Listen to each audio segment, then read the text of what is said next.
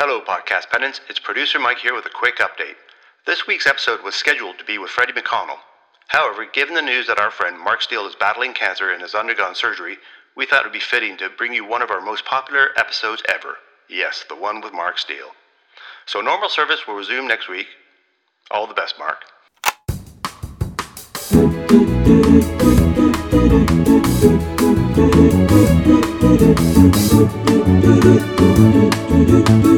Namaste, motherfuckers. Welcome to Namaste, Motherfuckers, the only podcast where the worlds of work, comedy and well-being collide. The podcast where the life-changing stuff happens. I'm your host, Callie Beaton, and this episode is called A Little Bit of Morning, and today's theme is music. Just a very quick thing before we get into it. If you haven't yet subscribed to the podcast on your favourite podcast app, then please do. And while you're there, why not rate, review and recommend us? It really does help us out a lot. And one other quick thing, if you're listening to this on the day it comes out, which is the 1st of June 2023, you'll hear us talking in the chat about me appearing on Countdown's Dictionary Corner, which I absolutely loved. And today is the very last of my 5 episodes on the show. Hopefully not last ever, but last of this time. So check it out on Channel 4. And of course, all the episodes will live on Channel 4's on-demand service for some time to come. Right, that is more than enough self-promotion. Let's get into the episode. And the theme is music. US presenter Bill Nye, N-Y-E, not to be confused with British actor Bill Nighy, famously said, "Wagner's music is better than it sounds." Inside one of London's only lighthouses, maybe you didn't even know we have lighthouses, a 1,000-year-long piece of music has been playing since the year 2000. It will finish on New Year's Eve 2,999. Is that how we'll say that? I guess it is. And it's called Long Player, good name, and you can hear it in the lighthouse at the Trinity Buoy Wharf. One's strongest music-related memories are apparently formed around the age of 14. I guess that explains why I secretly like Easy Lover by Phil Collins.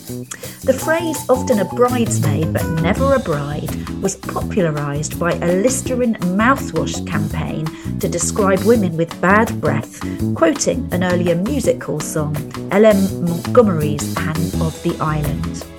And in 1974, the US National Book Awards ceremony was interrupted by a naked streaker, I think they are usually naked, running through the hall and shouting, "Read books! Read books!" That's got absolutely nothing to do with music, but what a fact. What I might do is put this little microphone in and then see if it does it. That's today's guest, Mark Steele.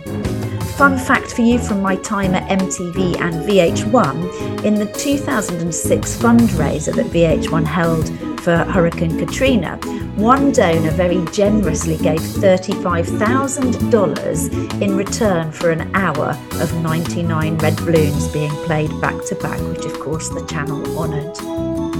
During the rap in Hamilton, Guns and Ships, Lafayette averages 6.3 words a second, making it the fastest paced song in musical theatre. As part of its response to COVID, gyms in Seoul were banned from playing music with a tempo higher than 120 beats per minute. That was so that people wouldn't breathe too fast and spray sweat. This meant that Gangnam Style at 132 beats per minute was officially banned. And finally, the last words Abraham Lincoln would have heard before being assassinated in the theatre came from on stage, and they were, "You sock-dologizing old man trap." Gosh. Has that come up as registered as the on the microphone now? Yeah, that's coming through. Mark Steele is an award-winning writer, comedian and broadcaster, perhaps best known for his critically acclaimed BBC Radio 4 show, Mark Steele's In Town. Mark presented the BAFTA-nominated Mark Steele Lectures for BBC Two and is a regular on BBC One's Have I Got News For You and BBC Radio 4's The News Quiz. He has written several acclaimed books, including Reasons to Be Cheerful and What's Going On, and as a regular broadsheet columnist has been awarded Columnist of the Year. He was adopted at 10 days old and has documented his early life, adoption and quest to find his birth parents in his hit show turned audiobook, Who Do You Think I Am? Mark is also the host of the hit podcast, What the Fuck Is Going On, and is currently touring his show, An Evening and a Little Bit of Morning with Mark Steele, which I can vouch, having seen it, is well worth a ticket. He also performs stand-up in French and, as if that's not enough, is an accomplished pianist. Mark and I talked about comedy, music, kids, jokes, nostalgia, South London, showbiz scandals, drugs, Dictionary Corner, Jim'll Fix It, and last but not least, the incredible story of his adoption and birth parents, which comes in about halfway through our chat.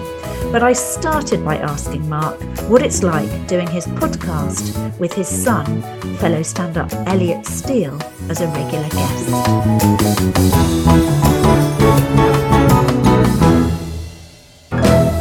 This was absolutely on the podcast not long ago. He said he was talking about Class A drugs, and he told me once that he'd done acid once, and I thought, okay, and I never did anything like that. I've never done anything like that. And he said one day on the podcast, he said then, oh no, I did it a few times. He said, do you remember a day when I came and sat next to you on the settee, and you were watching the cricket, and you thought, wow, Elliot's really concentrating hard on the cricket today.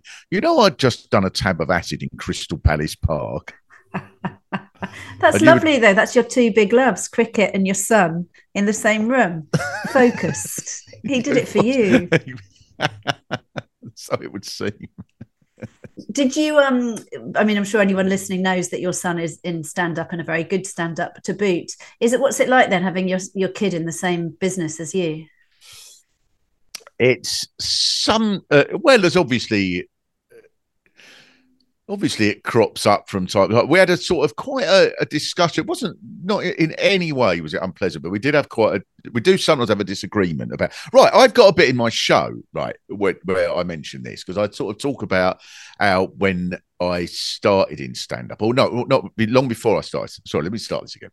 Because when I was very young and I watched comics on the telly, they were the old style comics before what we know as comedy came about and stuff. So it was just sort of Tommy Coopers and people like that, and people telling jokes. And that was the criteria for a comic. You just told jokes, and then I'd do a whole bit of my show about how they would then finish on a song. So they would have to go, fly me to the moon and let me play among the stars. Fella goes to the doctor. He says, I've got a lettuce stuck up my ass. The doctor has a feel about. He says, I've got bad news. It's only the tip of the iceberg. Let me know what spring is like in Jupiter and Mars. Right. So I've got a whole bit about that. And then, I think this is interesting about cultural changes, because this happens in any cultural change. So that was smashed really over in the 80s. First of all by Alexei Sayle, and then lots of other people like that. And all of that stuff where people just came on and told traditional jokes, that then became replaced by the sort of comedy we know now as comedy, where people talk about stuff. Might not be anything particularly, philosophical, but they come on and talk about it. Might be just talk about stuff like, these are the people who live in my area, whatever. But it was a very different style of comedy. But what I think people of my generation have kept from that old bunch of comics is that it was a show, and you have to be like do jokes all the time. So I quite often sit here with Ellie.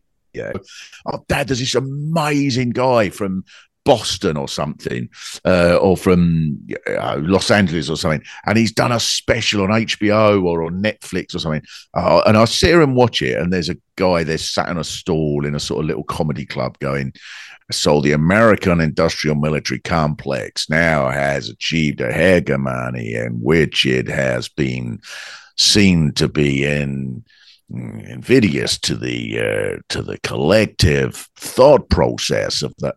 And after about 20 minutes, I go, a joke wouldn't go amiss, would it? At some point. Do you think that's the equivalent of us saying, "Oh, they don't write songs like they used to"? Yes, it must be, mustn't it? Yeah, it must be. I do. You've still got Elliot living with you. Does he live with you with his girlfriend, or does she just come and go? She comes and goes, but quite often she's here. Yeah, and there's a lot to be said for having the youth in one's home. I think I did notice when my kids both left home, and there were just loads of kind of cultural references and music, and I just sort of knew a bit what was going on. And whenever people would say things like, "Oh, they don't write music like they used to," I used to think, "No, they do. I love a lot of the stuff my kids are listening to," but now I'm not exposed to it as much. Oh, right. I'm probably not seeking it out. I might have leapfrogged you. I might be older than you in my outlook. What do you think? Well, I doubt that, Callie. I very much doubt you're older than me in your outlook, but I think that it is possible to leapfrog 60 years in your outlook. It's quite possible.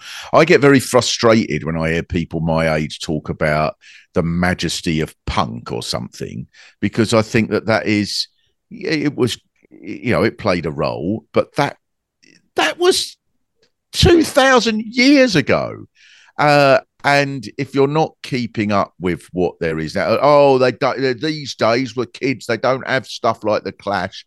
Well, they don't, but they have, anyone who's seen Dave do that song Black or, Stormzy doing Fossy Bop or something. I mean, I think it's more rebellious, it's more thoughtful, it's more musical in any way than anything, or pretty much anything that the sort of punk generation revered. And equally good social commentary as well. I was listening to Loyal Kana with my daughter in Mallorca last week as we jetted around the island. And it's a bit ironic, really. We're hearing about social injustice and we're herring around in a convertible on a girls' holiday. But hey-ho, life's full of contradictions. But I did think that lots of his lyrics are amazing, and absolutely as meaningful as anything that we were getting riled up by in the 70s and 80s. Yeah, Loyal Kana's a sweetheart as well, isn't he? I mean, you'd be very happy for your daughter to be going out with Loyal Kana. I know. No, I absolutely would. Well, if you can make that happen, I'd really appreciate that for a variety of reasons. I don't know. Well, he's Lewisham, I believe, isn't he? So yeah. So you're not far away. You probably all know each other in South London. Do you all go down the boozer most nights? Yeah, we do. We go down. We play the piano. That's where Loyal learned how to do all the rapping. I imagine so. Because his first rap was in the boozer while doing the piano, and his first rap went, "Can we have your glasses, please?" And then he did various rhymes with that. And he's got a whole thing about what he learned at the knee of Mark Steele, which I think is what's put you on the map, isn't it? Yeah, very much so. Yeah, that's why I can walk around. I can go anywhere about South London, all the different bits, all your Wandsworth and your Catford. It's seamless, isn't it? Seamless for you. I've said to you before, I think I'm quite agnostic about the North-South divide unusually, because I did live in South for a while. Obviously, I got out when the money came in. No, I didn't. Which bits of the South did you live in, Karen? I've lived I went to Goldsmith, so I lived in New Cross, then I lived in Lewisham, then I lived in Peckham, and then I, for the longest time, lived just off Cold Harbour Lane, but at the Brixton end. And that was not long after the Brixton riots. It was quite rough. I used to take my life in my hands getting my weed in those days. I mean, it was obviously I persevered. Oh, on the corner of Brixton High Street and Cold Harbour Lane. Yeah. On that corner. Yeah. Where, oh my God. You'd get out the tube there, turn left about 30 yards, and there would be about 8 people, wouldn't there? All trying. Well, I used to go why you want skunk weed. And there I was, a nice girl from Dorset. Yeah. Do you get the same in Dorchester? Well, I don't live near Dorchester. I don't know. But you do know, I'm sure you do from your in-town research, that lots of those places, there's a hell of a lot of drug use per capita. There's there isn't a lot to do. I was a teenager in Dorset and then Wiltshire. And if you're not into kind of snogging, drugs, bands, and even the bands, one every 6 weeks. I mean, you've really got to be creative. So drugs tend to make quite an appearance for, us country kids. And you were Shaftesbury, wasn't it? Just outside Shaftesbury, yeah. Just between Shaftesbury and Gillingham, yeah. And there was a lot of I don't know many people, and also mushrooms because you could grow them, and we were and get reap what you sowed, or not what you sowed, what you found. Really, foraging. We were foraging. We were urchins foraging for good trips. It was a hearty childhood. But it sounds so romantic, doesn't it? Yeah. Oh, compared to sort of when I was 17, and it was just going around some scuzzy sort of bloke's house and that, and he'd be like, "Oh, I've just got up and it's 6 in the afternoon." No, we had exactly that. They were just country boys in, council flats in the country. It wasn't all, we weren't all sort of hanging around Blenheim Palace with our, smoking weed in beautiful ceramic pipes. But foraging for drugs, though, and because there was there'd be these sort of country programs. There was a bloke called Jack Hargreaves who used to be on the telly when I was a kid.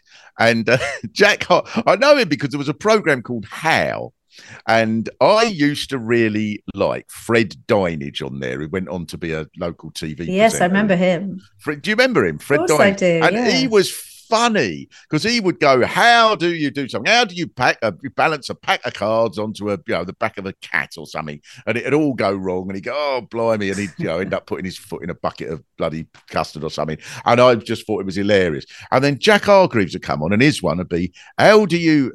Oh no! I think he were Yorkshire. Oh no! I'll tell you a story about him. Right. So Jack Hargreaves would be, "How do you get something? How do you use a float that for in fresh water if you've got no floats for something to catch a mackerel?" And it'd be some boring countryside thing. Oh Jesus! It's the boring bloody. How do you whittle a bloody thing using only a toad and a bloody toad? How do you get a turtle to something? Oh. No, not that interesting. How do you lasso a kestrel? I don't know. So it'd be that would be more interesting. I could tell you a few things about lassoing a kestrel, but that's another story. How do you lasso a kestrel? No, I don't really know. I've just been hanging out with a falconer, as you know. But I was going to ask you about your influences. I didn't think Fred Dinage. Oh no, I'm on a roll with Jack Hargreaves. Yeah. Jack Hargreaves. I'm thinking that how much better it would have been if he'd gone, "How do you find mushrooms that get you off your tits in the middle of a fit and distinguish them from the ones that give you severe appendicitis? Try and look for these little beauties here. Oh, now don't get the ones with the little blue dots. Just there we go. Lovely. I'll be thinking me mother's a pelican before the afternoon's out." That would be so much better. Now, my Jackie Hargreaves story. So the guy who, should I name him? Yes. So the guy who I was on Have I Got News for You a few times, and the guy who was producer, a very nice man who himself is from Yorkshire, told me once, we got talking about Jack Hargreaves, that Jack Hargreaves pretended to be from the countryside in Yorkshire, and he actually wasn't at all. He was from a big town, and it was all made up. He was nothing to do with the countryside. And they even did a program about him, Jack Hargreaves' upbringing, where he pretended to be from this village that he never lived in at all. What a hustle. That's like the 70s answer to the Tinder swindler, isn't it? Yeah, worse than the Tinder swindler. Yeah, that's like at least the Tinder swindler only swindled half a dozen people. This was swindling, and they were only women, so who cares?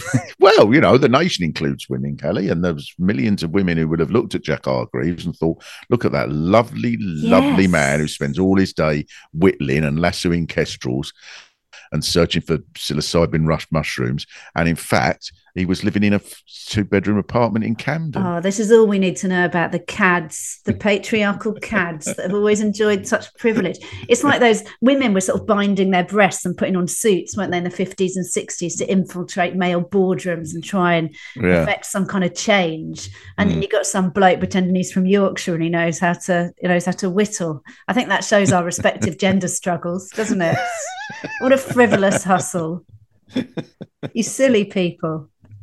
Yeah. No, I take your point. But I didn't really mean to come down on all men. But please stay for the rest of the podcast. You're very welcome. We have the odd. Yeah. No, I know. Right. I'm not saying that that the revelations of Jack Hargreaves amount to anything like a Harvey Weinstein moment. But I think they all add to the general air of deceit that we've been putting up with. Yeah, definitely. I completely agree. And did you? Well, it was like when we found out about Frank Buff doing coke, wasn't it? Oh, what a moment that was. That was a big See, moment. the younger generation don't have that sort of thing because it's just expected. Nowadays, you just expect, if they said, oh, the presenter of CBeebies actually lives in a commune with a bunch of crack addicts, people would go, all right. But in those days, you had to be absolutely pristine. And Frank Boff was the epitome of 1950s English gentility. And then he turned out to be doing coke with prostitutes who were smearing lipstick over him while he was wearing suspenders. It was a lot to take in, wasn't it? I mean, for him and for us. I'm not sure I've ever got over it. Did he? So I can't. He obviously fell from grace, I think it's fair to say. But did he ever work again after that? I can't remember. Yes, he went on to Sky News, I believe. Whereas Angus Deaton got sort of cancelled for similar, didn't he? Yeah. He's on the odd thing, isn't he? But yes. It's So you're right. There is still a prurience. Is that a word? Yeah, I think that's a word. I think you're probably a better wordsmith than me, so I wouldn't rely entirely on my thesaurus brain. But we can, between us, we'll probably get most of the words. I think prurience, but I might be wrong about that. Prurience might mean it might be a particular brand of custard. I don't know. My mum and dad will be listening, and my mum's is a walking thesaurus, so I'll be sure to hear. I'll let you know what the verdict is from the Beaton household. Thank you. I was watching Justin Morehouse, very lovely man, a very funny comic, and he was on Countdown last week. He was in Dictionary Corner. I've just recorded some of those, so you'll have the joy of watching me do those. So yeah, just did a week in Dictionary Corner. Oh my God. Me and Susie Dent are the best of friends now. We had so much in common. Single mums in our 50s, far too hot because of lack of HRT and menopausal unfriendly conditions. It was hot? You mean very hot in the studio? Yeah, we were very hot, but we were still clever. Rather than the modern definition of hot. Yes, well, hopefully it wouldn't be for us to say about the modern definition. That would be for others to comment. But yes, I did it and I loved it. I would like to do it every week. I cannot tell you how impressed I am with that, Kelly. Really? Yeah. Is that the most impressive thing you've heard today? By a distance. It's only the morning, though, isn't it? Or just the afternoon? But nothing. No one's going to. That's not. Where am I going to go this afternoon? Hear anything? I don't know. Don't rule it out. Stand open and curious. I think things could go on from there. But you were saying, as we're recording this on the day of the World Snooker Final, and yesterday you'd have been competing with Mark Selby getting a 147 in the final, but today you've absolutely smashed it. Amazing. Oh well, that's us done here. I think I feel good now. But I hijacked your story about Justin Morehouse with a shameless egotistical push. See, I think that there's something about one of the things about being my age that I think that I like is that I come from a time when television and travel, for example, just two things off the top of my head, were so impressive. So I remember if anybody knew anybody who had been on the television when I was a kid, the town stopped. There was Ask the Family by Robert Robertson. Do you remember? Of course, that? I remember. Yeah. I'm humouring you by pretending we're exactly the same age, but we are of a similar vintage. I'm going to give you that. Yeah. So Robert Robertson, it was so English and of the time. Would that it were Mrs. Tidmarsh, would that it were. I'm afraid that if the first man had set off in a stagecoach 4 miles from Swindon while his brother came from the other side at 30 miles an hour and something, then they would both arrive at the same time. Now, it was so utterly wonderfully English. So 1 year on Ask the Family, there was a family on called the Walkers, and they were from nearby Dartford, which was the big city for us. And you got the 423 or the 477 to get there. And the whole town stopped. If you was to ask, when did all of Swanley stop for the television over a 15-year period from 1965 to 1980, the moon landing would be a distant second.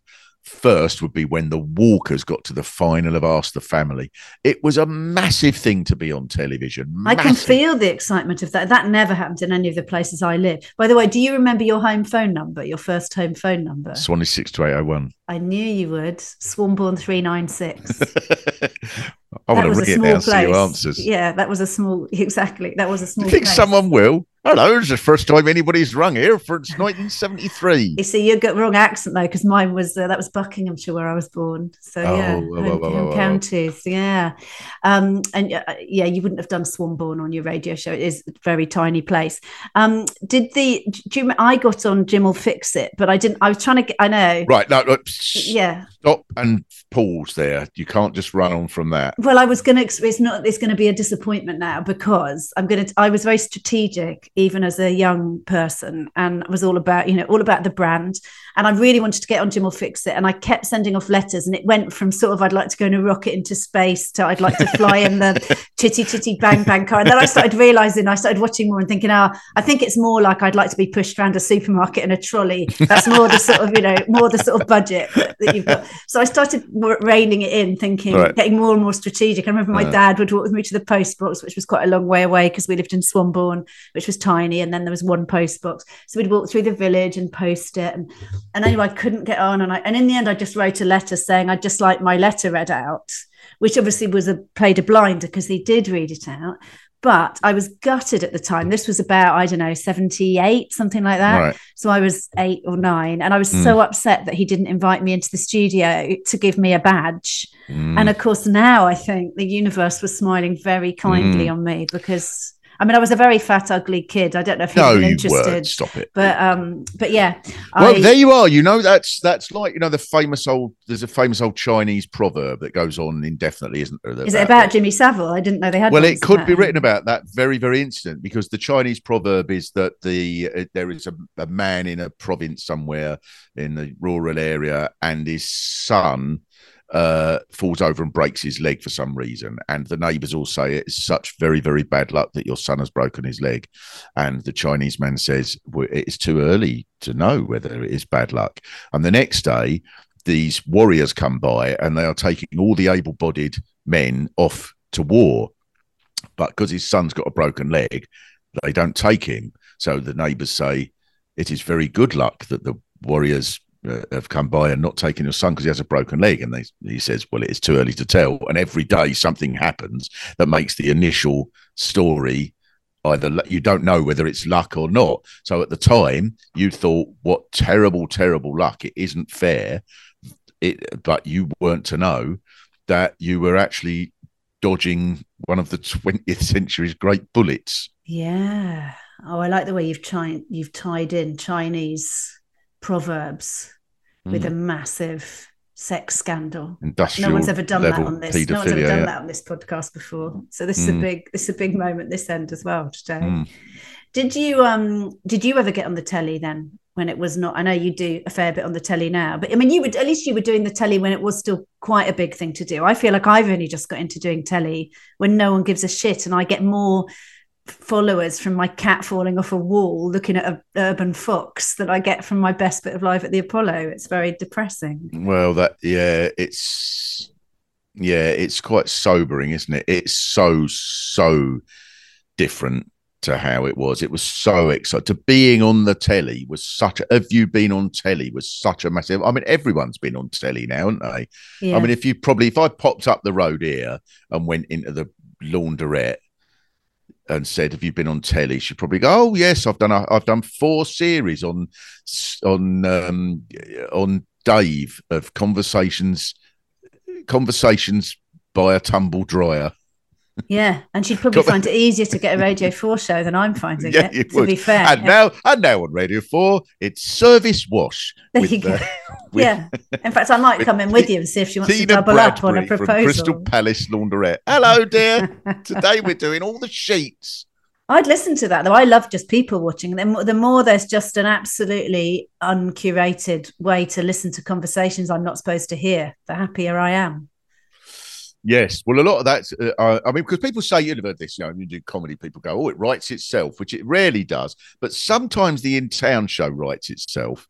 So this wasn't actually for one of the radio shows, but nonetheless, I just thought this is all I heard, and I don't have to change any of it, was Weston-super-Mare on New Year's Day, and hardly anyone about, because it's New Year's Day in the morning, and there's a newsagents and 2 young women about 19.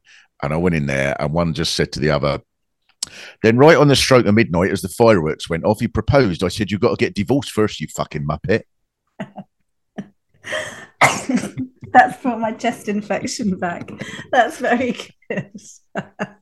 I do sometimes. It's just sometimes literally just copying what people say. Last year we did in the Isles of Scilly. I didn't actually. Right, so a bloke told me this. Right, the Isles of Scilly, which I loved, and I had about 4 days out there, and it was just delightful. And 2,000 people dotted about on 5 islands, 40 miles on a boat from Penzance. So right, proper remote, and the sea dominates. And if the boat doesn't come, then you go without. And the boat doesn't come on a Sunday. It doesn't come all winter, in fact, or once a week, I think. But in the even in the summer, on a Sunday doesn't come. So you go without stuff. So there's no Sunday papers.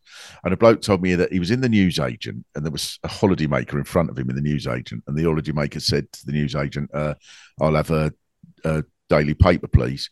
And the newsagent went, "Do you want today's or yesterday's?" He said, "Today's." He said, "Well, you'll have to come back tomorrow." I mean, that is a perfect joke. Yeah, it is perfect. In real life, isn't it? Yeah, it is perfect. Namaste, motherfuckers. Namaste, motherfuckers. We can't really have a conversation about things being diametrically opposed from your childhood and yourself as to who you've become without mentioning the revelation about your dad, your biological dad, which lots of people will know because Who Do You Think I Am was a show, then a radio show, as well as being a live show, and then it's also an audio book, isn't it, from a couple of years ago. So, and we'll put links to all of this. We can't put links to most of what you talked about in the first half of the podcast in, because it was things pre-dinosaurs, people on television who before there were things on YouTube. What about the bit about crack dealing? Yeah. And if you want a link to some of the crack dealers, some of my daughter's friends. Yeah, all you need to do is be friends with my daughter on Facebook and get them with her friends, and then you're there. So that's easily done. So yes, your revelations about from whence you hail biologically. Well, the audio book is about 8 hours, I think, and that probably just about covers it. But if I was to say it in a very short sort of version, I was adopted. I knew I was adopted, and I'm very grateful to my parents for not hiding that from me in any way, because I think that's what mucks people up in the head when they sort of find out when they're 19 that Uncle Terry is their dad and that Auntie Phyllis is their mum, and they're that sort of thing.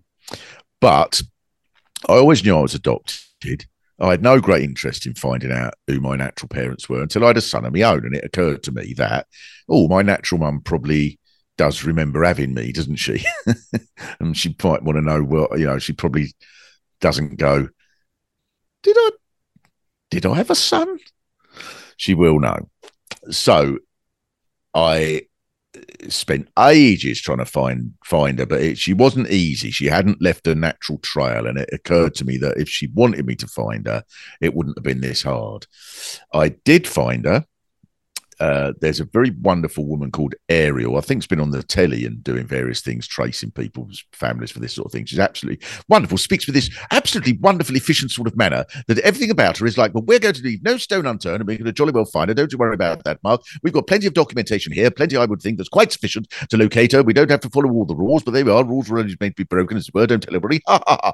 And 2 weeks later, she rang back and said, right, well, we found her, and she's in Rimini in Italy. And so there's a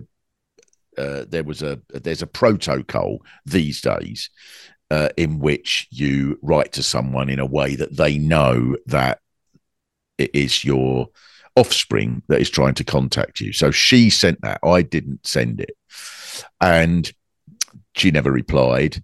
And then lovely Ariel contacted her by phone, and she rang me back and said, well, I spoke to Francis. Francis is my natural mother there, who was living in Rimini.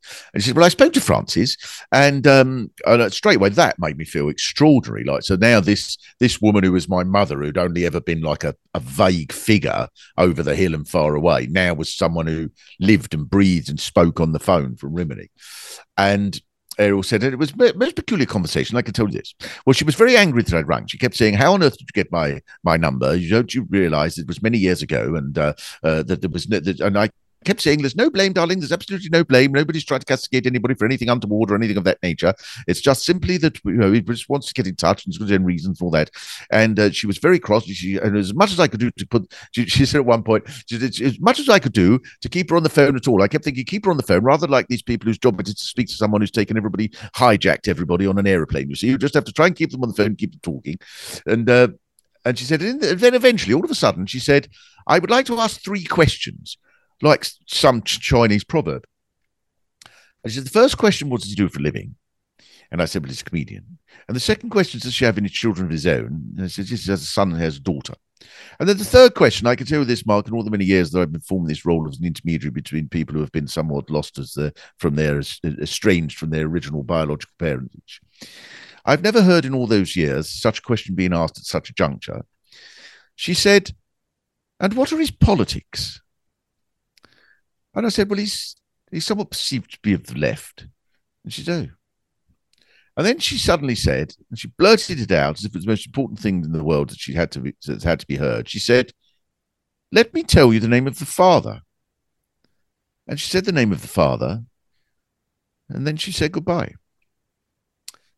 So I then looked at the name of the father. I was married at the time, and my wife at the time was actually very diligent, really, and sort of much more interested in me than in sort of, I thought, oh, I don't know, do I want to look him up?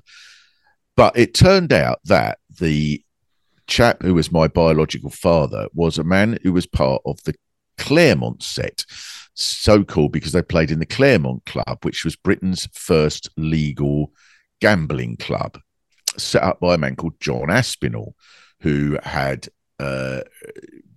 views that were, I don't really like throwing the word fascist around, but his views were really quite fascistic. He believed, for example, that there were far too many people in the world and there should be a cull of around about a quarter of the world, and that the poor and most useless people really were a drain upon the human species and so on. As such, he became absolutely obsessed with wild animals because he thought that they had developed systems that were superior to ours because they left their weak to die and things like that. And we should adopt something similar. And he, in quite extraordinary fashion, would sometimes try to behave like a gorilla. Know of this from my son, and indeed the Aspinall Foundation. There are still links to the animal world now, as I'm sure you know. Yes. Yeah. Yes, and I'm sure much of their family are very fine people. I don't know. Anyway, that's a story for another time. But back to your story.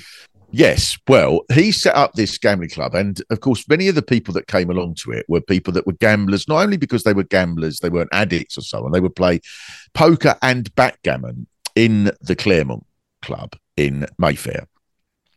And they would play it partly because they loved the thrill of gambling and so on, but also they saw it as a mission. They thought, James Goldsmith was one of them, for example. Older people might know of him. James Goldsmith was this massively wealthy person who believed that Britain had lost its way after the war. We'd given away our empire. We were naturally superior. We really should have fought to maintain this natural order, this sort of order that which Britain was at the top, in which men were dominant and women should be subservient. And it was sort of breaking all the rules and not doing women any favours to give them any power and so on. All of that sort of thing. And they saw themselves as pirates. They would use that word. We are pirates. Britain became great because there were people who just went out and took and proved their dominance and so on. And my natural father was part of that group. Now, his political views would not be the same as mine, but there's no indication that he was amongst the most, that he really was that bothered about the political side of it. He was really, by all accounts, keen on two things: making money and having a laugh. And he sounds like he was very, very funny. And I've spoken to a couple of people who said, oh, he just loves telling jokes. In fact, I have a friend who met Charles Saatchi and mentioned my natural father's name to him, not saying why he was mentioning my natural father's name to him. He knew about my story. And Charles Saatchi said, oh, yeah, I'll tell you his trouble, always trying to be a comedian. That's interesting, isn't it? Mm. So that was my natural father. He became the world backgammon champion. And he wrote a book called Backgammon for Profit. And it, which, of course, I've got a copy of. And as a result of that, when I sent off for it on Amazon, I then started getting lots of things saying, as you like this book, you might like these other books about backgammon. And I say in the show, actually, I'm sure there must be someone in their office going, well, his interest in backgammon didn't last long, did it? If algorithms could talk. Yeah. So, so then I met him. I wrote to him. He didn't answer. And then I thought, the bloody pair of them, my parents, they're not, Jesus. So 6 months later, I thought, oh, I'll give it one more go. And I sent an email and he replied. And it was, I remember sort of going, that's not an email you just look at straight away, is it? Like something from, like a thing that comes from Eurostar or Marks and Spencer's. What did you call it? What was the title? I can't remember. I think it was, I remember taking ages on composing my email to him because I thought I've put, this is one of the more peculiar letters, emails that you're ever going to receive. There's no easy way to say this, but I'm your biological son. And then I think I put, because I thought, I know what he's going to be thinking. He wants me money. Yeah. So I put, I'm not after anything. I don't think you owe me 140 trips to the seaside or any number of ice creams or anything like that. I was quite careful how I wrote it because I wanted to make it jokey. I didn't want anything off him. I just thought I put as a backgammon player, I'm sure you'll probably take quite a while before you make your next move. All that, you know. And he wrote me an absolutely lovely reply to the email, in which he said that he remembered very well my natural mother. He remembered very well her coming to him and saying, I'm pregnant. They just had a fling over a weekend in London. And she came, he then arranged, his father had connections and he spoke to his father about it. And his father gave him some money and arranged for a trip to Harley Street, whereby she could arrange for a termination, even though it was before that was, strictly speaking, legal. And he sent that to me. Now, the reason I like saying that is because when I then met him, he said, we arranged to meet about a year later. He was in London and we met in this cafe. And by then I'd made contact with my natural mother's family and so on. And not the natural mother who didn't want to meet me, but their sisters. And so we met in this cafe and there he was. It was so obviously him. And I had a hat on, as people who know me know I usually wear a hat. And he said, I said, yeah, nice hat. I said, thanks. He said, is it necessary or just an affectation? I thought, that's funny. I'm sorry, I've mucked this up. His very opening line was, he said, I've got a lot of meetings today. This is the most awkward. Excellent. Then he said that about the hat. And he said, like I said, the last I knew, I thought I'd arranged for a termination. And I said, I'm in touch with France's family now. So if you like, I could try and arrange for them to give you the money back that they obviously owe you. And it would have been a fair chunk of money too. Yeah. And he went, huh? And I said, Joe, it's a better joke than her. And he went, yeah, you're right. And we sat down and I thought, this bloke's funny. And I liked him. And his wife is a socialite who sort of was arranged sort of social evenings with George W. Bush. And he made his money as a Wall Street trader. He made his money as a Wall Street trader. So you are the son of a capitalist. Very much so. Yeah, absolutely. Yeah. And did you, I mean, one of the things that people who love your stuff know is that you do have just a fabulous way of seeing the funny side of things. So rather than doing the British kind of harumphing, you tend to go, I'll just go and sit on that bench over there and have a bit of a giggle about this, which is an incredible, I think if you could bottle that, that's probably about as big a superpower as anyone could wish for. And it's why people are so drawn to you, I think, and love listening to you and watching you. But so you obviously have that capacity, and I know your son, and he has that capacity. You both have a way of hearing something and seeing something and bottling it up and being funny. And that is not the way everybody's brains work. But how is that then? So to actually do what you've done with this story and live through that, and your birth mother not wanting to see you, and your birth father having that one meeting with you, and all of those things, and it's a brilliant show, and of course there's endless funnies in it, but is there a part of you that does it generate kind of because I think I would also feel very melancholic, I would feel lost, I would spend ages sort of analysing everything. Does that go on as well? Well, there's one part of the story that makes me very angry. I find it funny because I think things are funny, and I think that's, there's a sort of terrible thing, isn't there, sometimes about comics that, comics are actually hiding something. There's something behind the facade of what you do. And you see these biopics of sort of, I saw the one about Tommy Cooper and stuff, and he was and he was a big drunk and horrible mess behind the jokes. Now, and I thought, no, but he was funny. Comics are funny, aren't they? When we go out, that they are. We have a laugh. We do genuinely. We're not just having a laugh to hide the fact that we're actually all bloody, that we're actually miserable and would much rather be a cleaning drains. I mean, it's I don't know. Anyway, having said that, I would say two things. The other thing that means that I've not got in the state about it is my mum and dad were so honest about me being adopted when I was a kid, and that's a brilliant thing that they do. And you were unconditionally loved by your adoptive mum and dad. Well, I don't know about that, but I was sort of. I've forgotten this. I've been doing it a bit in the show that when these happen in soap operas, there's a big daft moment, isn't there, where the child is 6 and you're sat down. Now then, darling, we've got something very important to tell you because you were chosen. Especially, yes, you were. You're not like the other boys and girls whose parents have to keep them even if they hate the bastards. You were chosen, especially because you're adopted. Isn't that lovely? And there was never that moment. I just knew that I was adopted, and therefore it never bothered me. But the bit about it that makes me, I cannot see how this can not make you melancholic or something, react against it.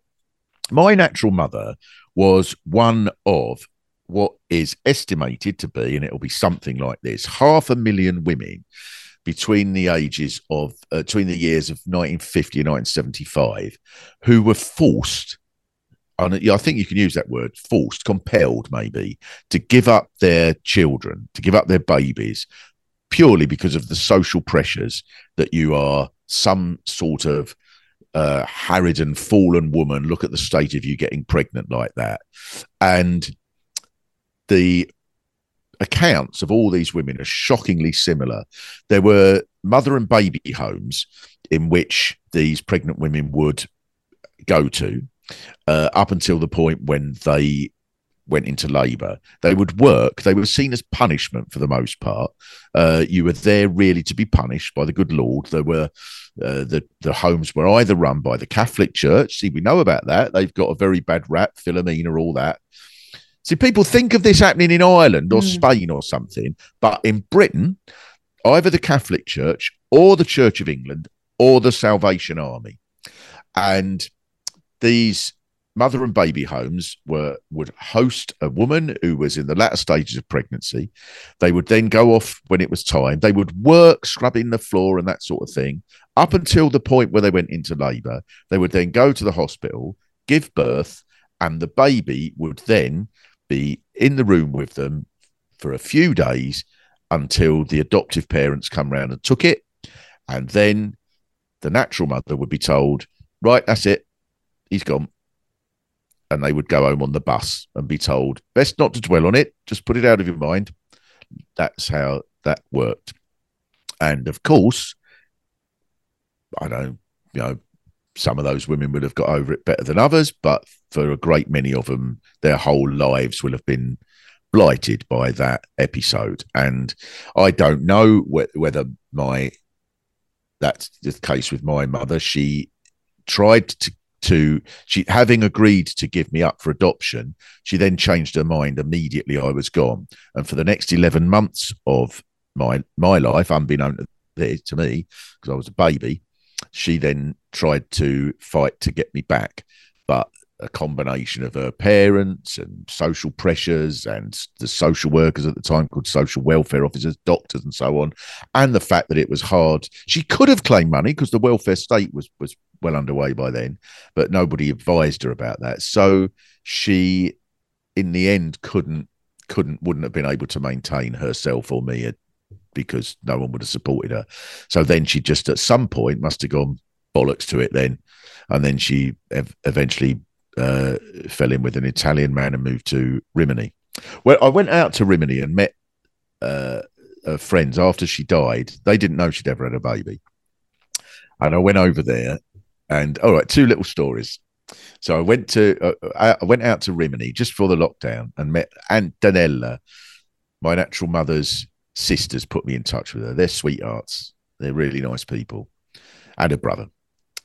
And she, they put me in touch with Antonella, who was a friend of Francis out in Rimini. And everything about Antonella is so beautifully Italiano. And so I met up with Antonella, and she even has a little dog, a poodle called Clarabella. What could be more Italian than that? And we would go into we went into a bar, and she would tell the story. Everybody knew Francis. This is Francis' boy. Il figlio di Francis. And they would go, oh, in this big Italian way. Il figlio di Francis. So, something like, Soi occhi sono I glistezzi. Something like that. He's got Francis' eyes, they would say. Sono I glistezzi. And then they would look at me, and I would just be in amazement. And it was very, obviously, astonishing, very moving for them. For me, I was sort of on the outside. I'm thinking, well, I'm just looking at this as an outsider. But at one point, my mum, who has never been the person I know as my mum, who's never been a person to talk about emotions very much, she rang, right? I answered the phone, Mum, right in the middle of all this, Italians, figlio di Francis, oh, bellissimo. And I said, oh, hello, Mum. Where are you? That sounds noisy. I said, I'm in Italy, Rimini. What are you doing in Rimini? Where's that? I said, Italy. Why?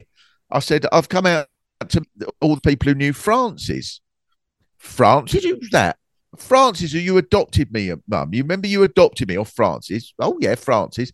I said, yeah, well, I'm in Rimini where she moved to, and I'm with like all loads of people who she knew. And she went, what's the weather like? You're right. Sometimes comedy does write itself. My other little story from that trip, on the last night I was there 3 days, I went to an English pub they have in Rimini that I think it's called the Rose and Crown. There was a poster up. I think Tony Hadley of Spandau Ballet had played there not long before. I went out there and I met Salvatore and a couple of other people who were the sons and daughters of people who were friends of Francis. And a lovely, lovely evening drinking with them. And it was all jolly and fun. And then Salvatore, the last thing as I was about to leave, he said, always with Francis, I love her. She's just so full of life and excitement and all that.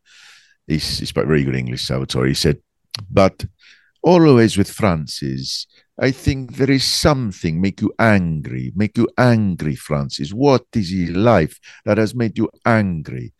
And then I hear about the baby, and now I know what make her angry. And that was the fault of that. If you look for blame, the blame wasn't her parents. The blame wasn't this doctor, that social welfare officer. It was the system. It was a system that had been built up by human beings that had created a situation in which hundreds of thousands of women had to give away their babies in those circumstances. And so if you ask me there, am I melancholic? I don't know if melancholic is what I am, but I don't think you could be human if that didn't make you a little bit cross. It's interesting that you had the instinct to rail against social injustice from a relatively young age before knowing that one of the biggest social injustices of our times was so at the heart of your own story. Yeah, maybe. Yeah. I do think as well when people sort of, you hear people, and this happens on the left a lot, and these people I think are very frustrating when they go, things are so bad now, it can't get any worse. Well, yes, it fucking can get a lot worse because things are better now. That couldn't happen. My daughter, when she was 20, exactly the same age as Frances was when she gave birth to me, my daughter, when she was 20, told me she was pregnant. No one suggested, for the good of the family name, for the good of the neighbourhood, you will have to give the baby away and pretend it didn't happen. Of course not. That's because millions of people have fought against that injustice over the years and have won. It doesn't mean everything's perfect, but things are better now than they were because people have resisted. Though if you look at what's going on in the States at the moment, there's an alarming swing back to... Yeah, of course, yeah. Yeah. While David Bowie was number one, there were still women being compelled to behave in this way. Yeah. Yeah. While Jimmy Savile was on the television.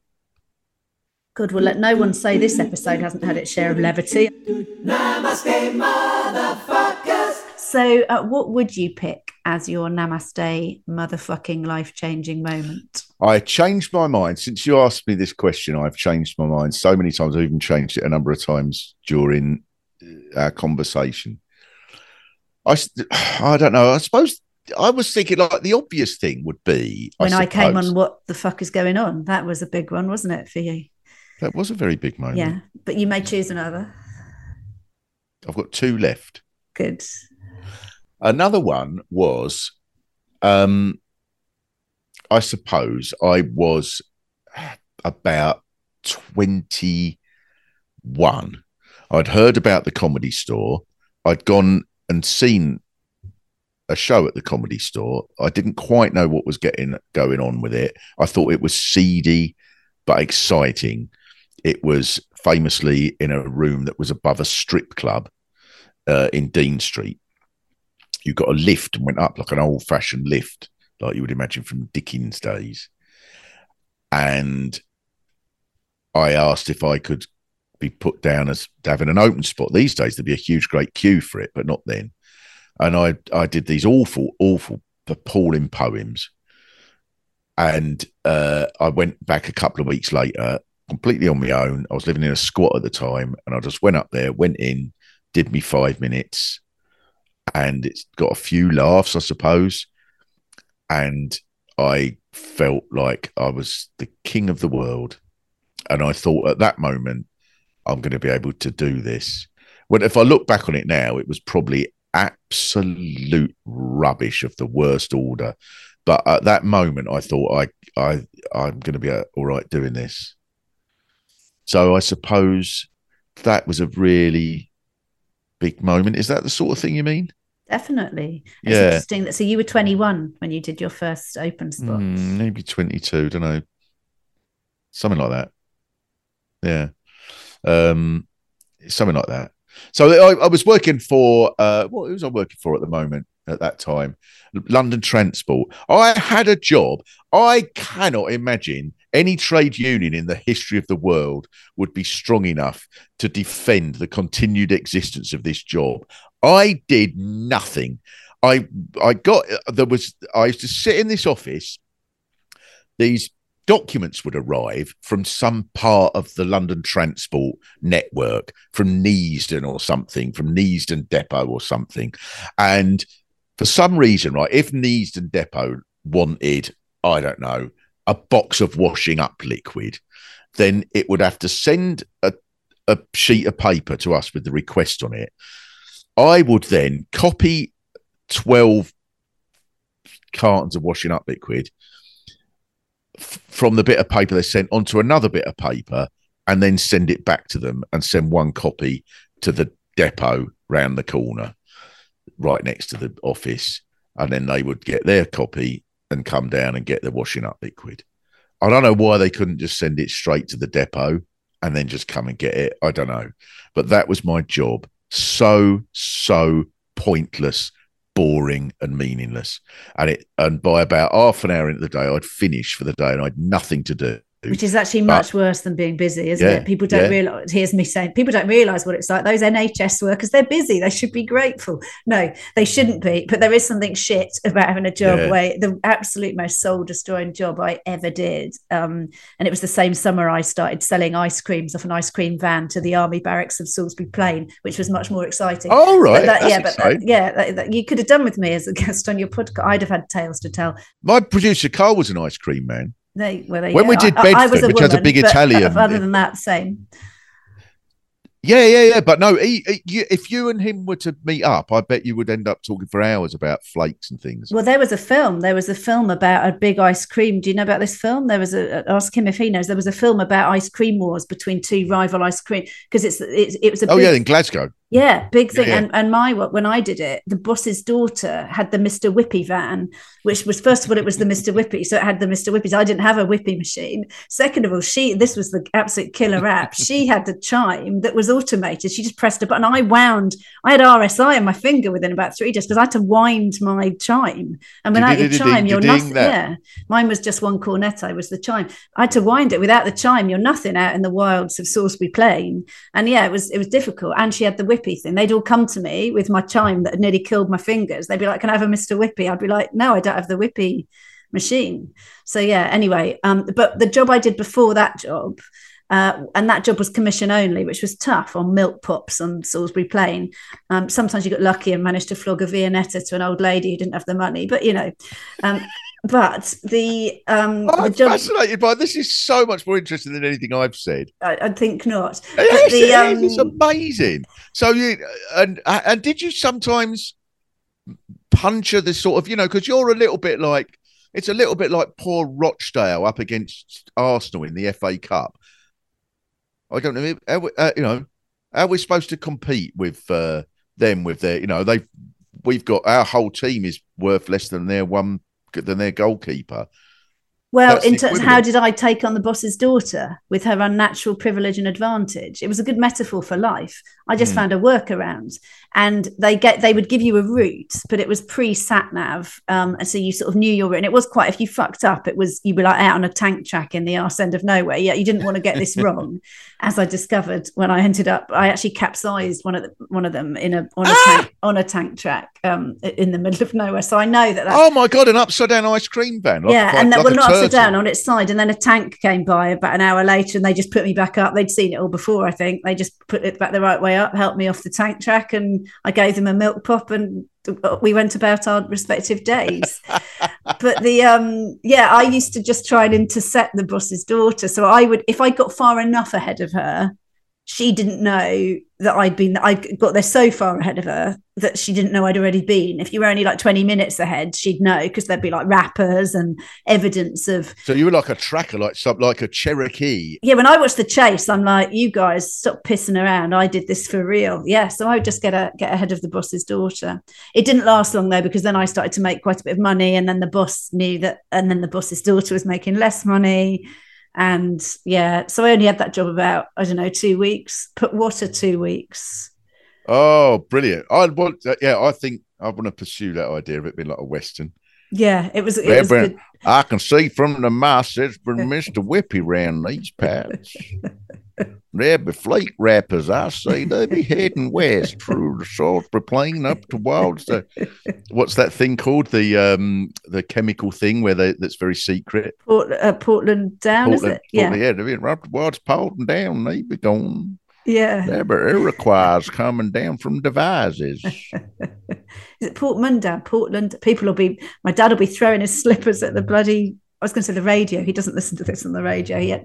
He has a listening device. Yeah, we did quite a bit about that in the programme. Portland Down, Portland. I don't know. What is your favourite joke? So, when I got all sort of lefty when I was about 18, there was this lovely old fella I used to go who it was fascinating for so many reasons. Tony Cliff, who many older people would have known because he was sort of quite an influential figure on the left. He was a lovely, amazing genius of a man, really, from Palestine.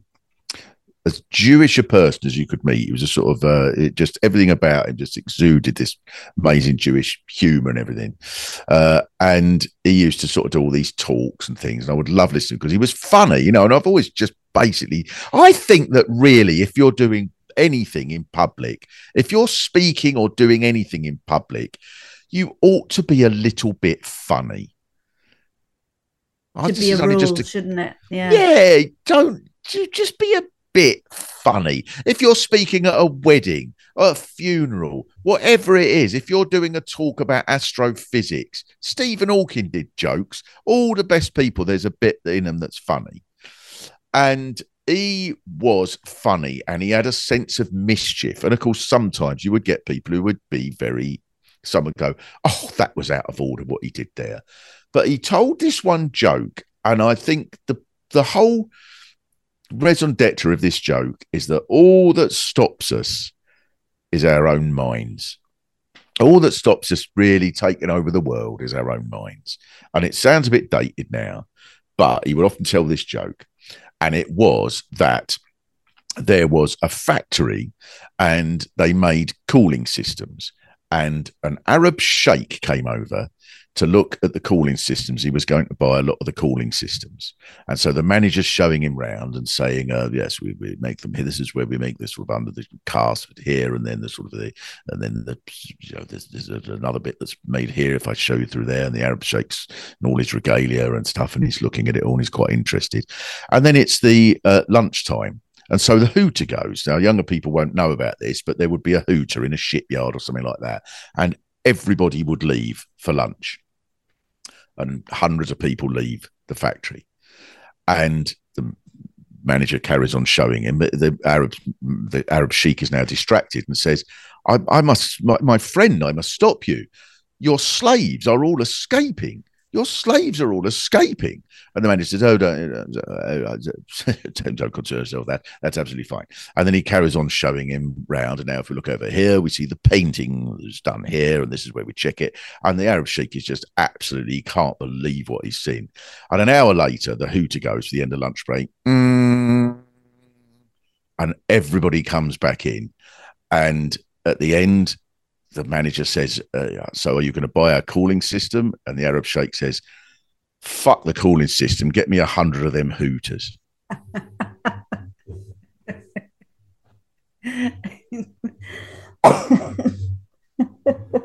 I love it. All that stops you is your own mind. Yeah. That's my favourite joke. I love it. And that would be if I were going to answer the last question, which is what's a bit of life advice would you give anyone listening? I would say get out of your own way, because I think we all can. Oh, get out of your way. Oh, what is your life advice? In all seriousness, my life advice would be, for God's sake, don't listen to me.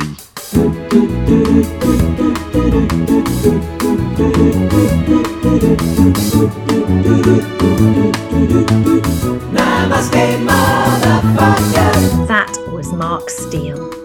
We've put links to Mark's tour, podcast and audiobook, Who Do You Think I Am, in the show notes. And he's doing Hackney Empire if you're in London, I believe, next week. You'll be able to check that out. I think there's a couple of seats left for that. And that is it for this week. Thank you so much for listening. Please do remember to keep rating, reviewing, subscribing. You know what you're doing. And we will be back in your feed next Thursday, as always, when I will be talking to behavioural scientist Dr. Grace Lorden. You know, I think if we think about happiness, you usually are trying to get more pleasure, more purpose, and ideally you get a balance of both. Namaste Motherfuckers was written and presented by me, Callie Beaton, and produced by Mike Hansen and Karusha Dami for Pod People Productions, with music by Jake Yap. I'm Callie Beaton. Until next time, motherfuckers.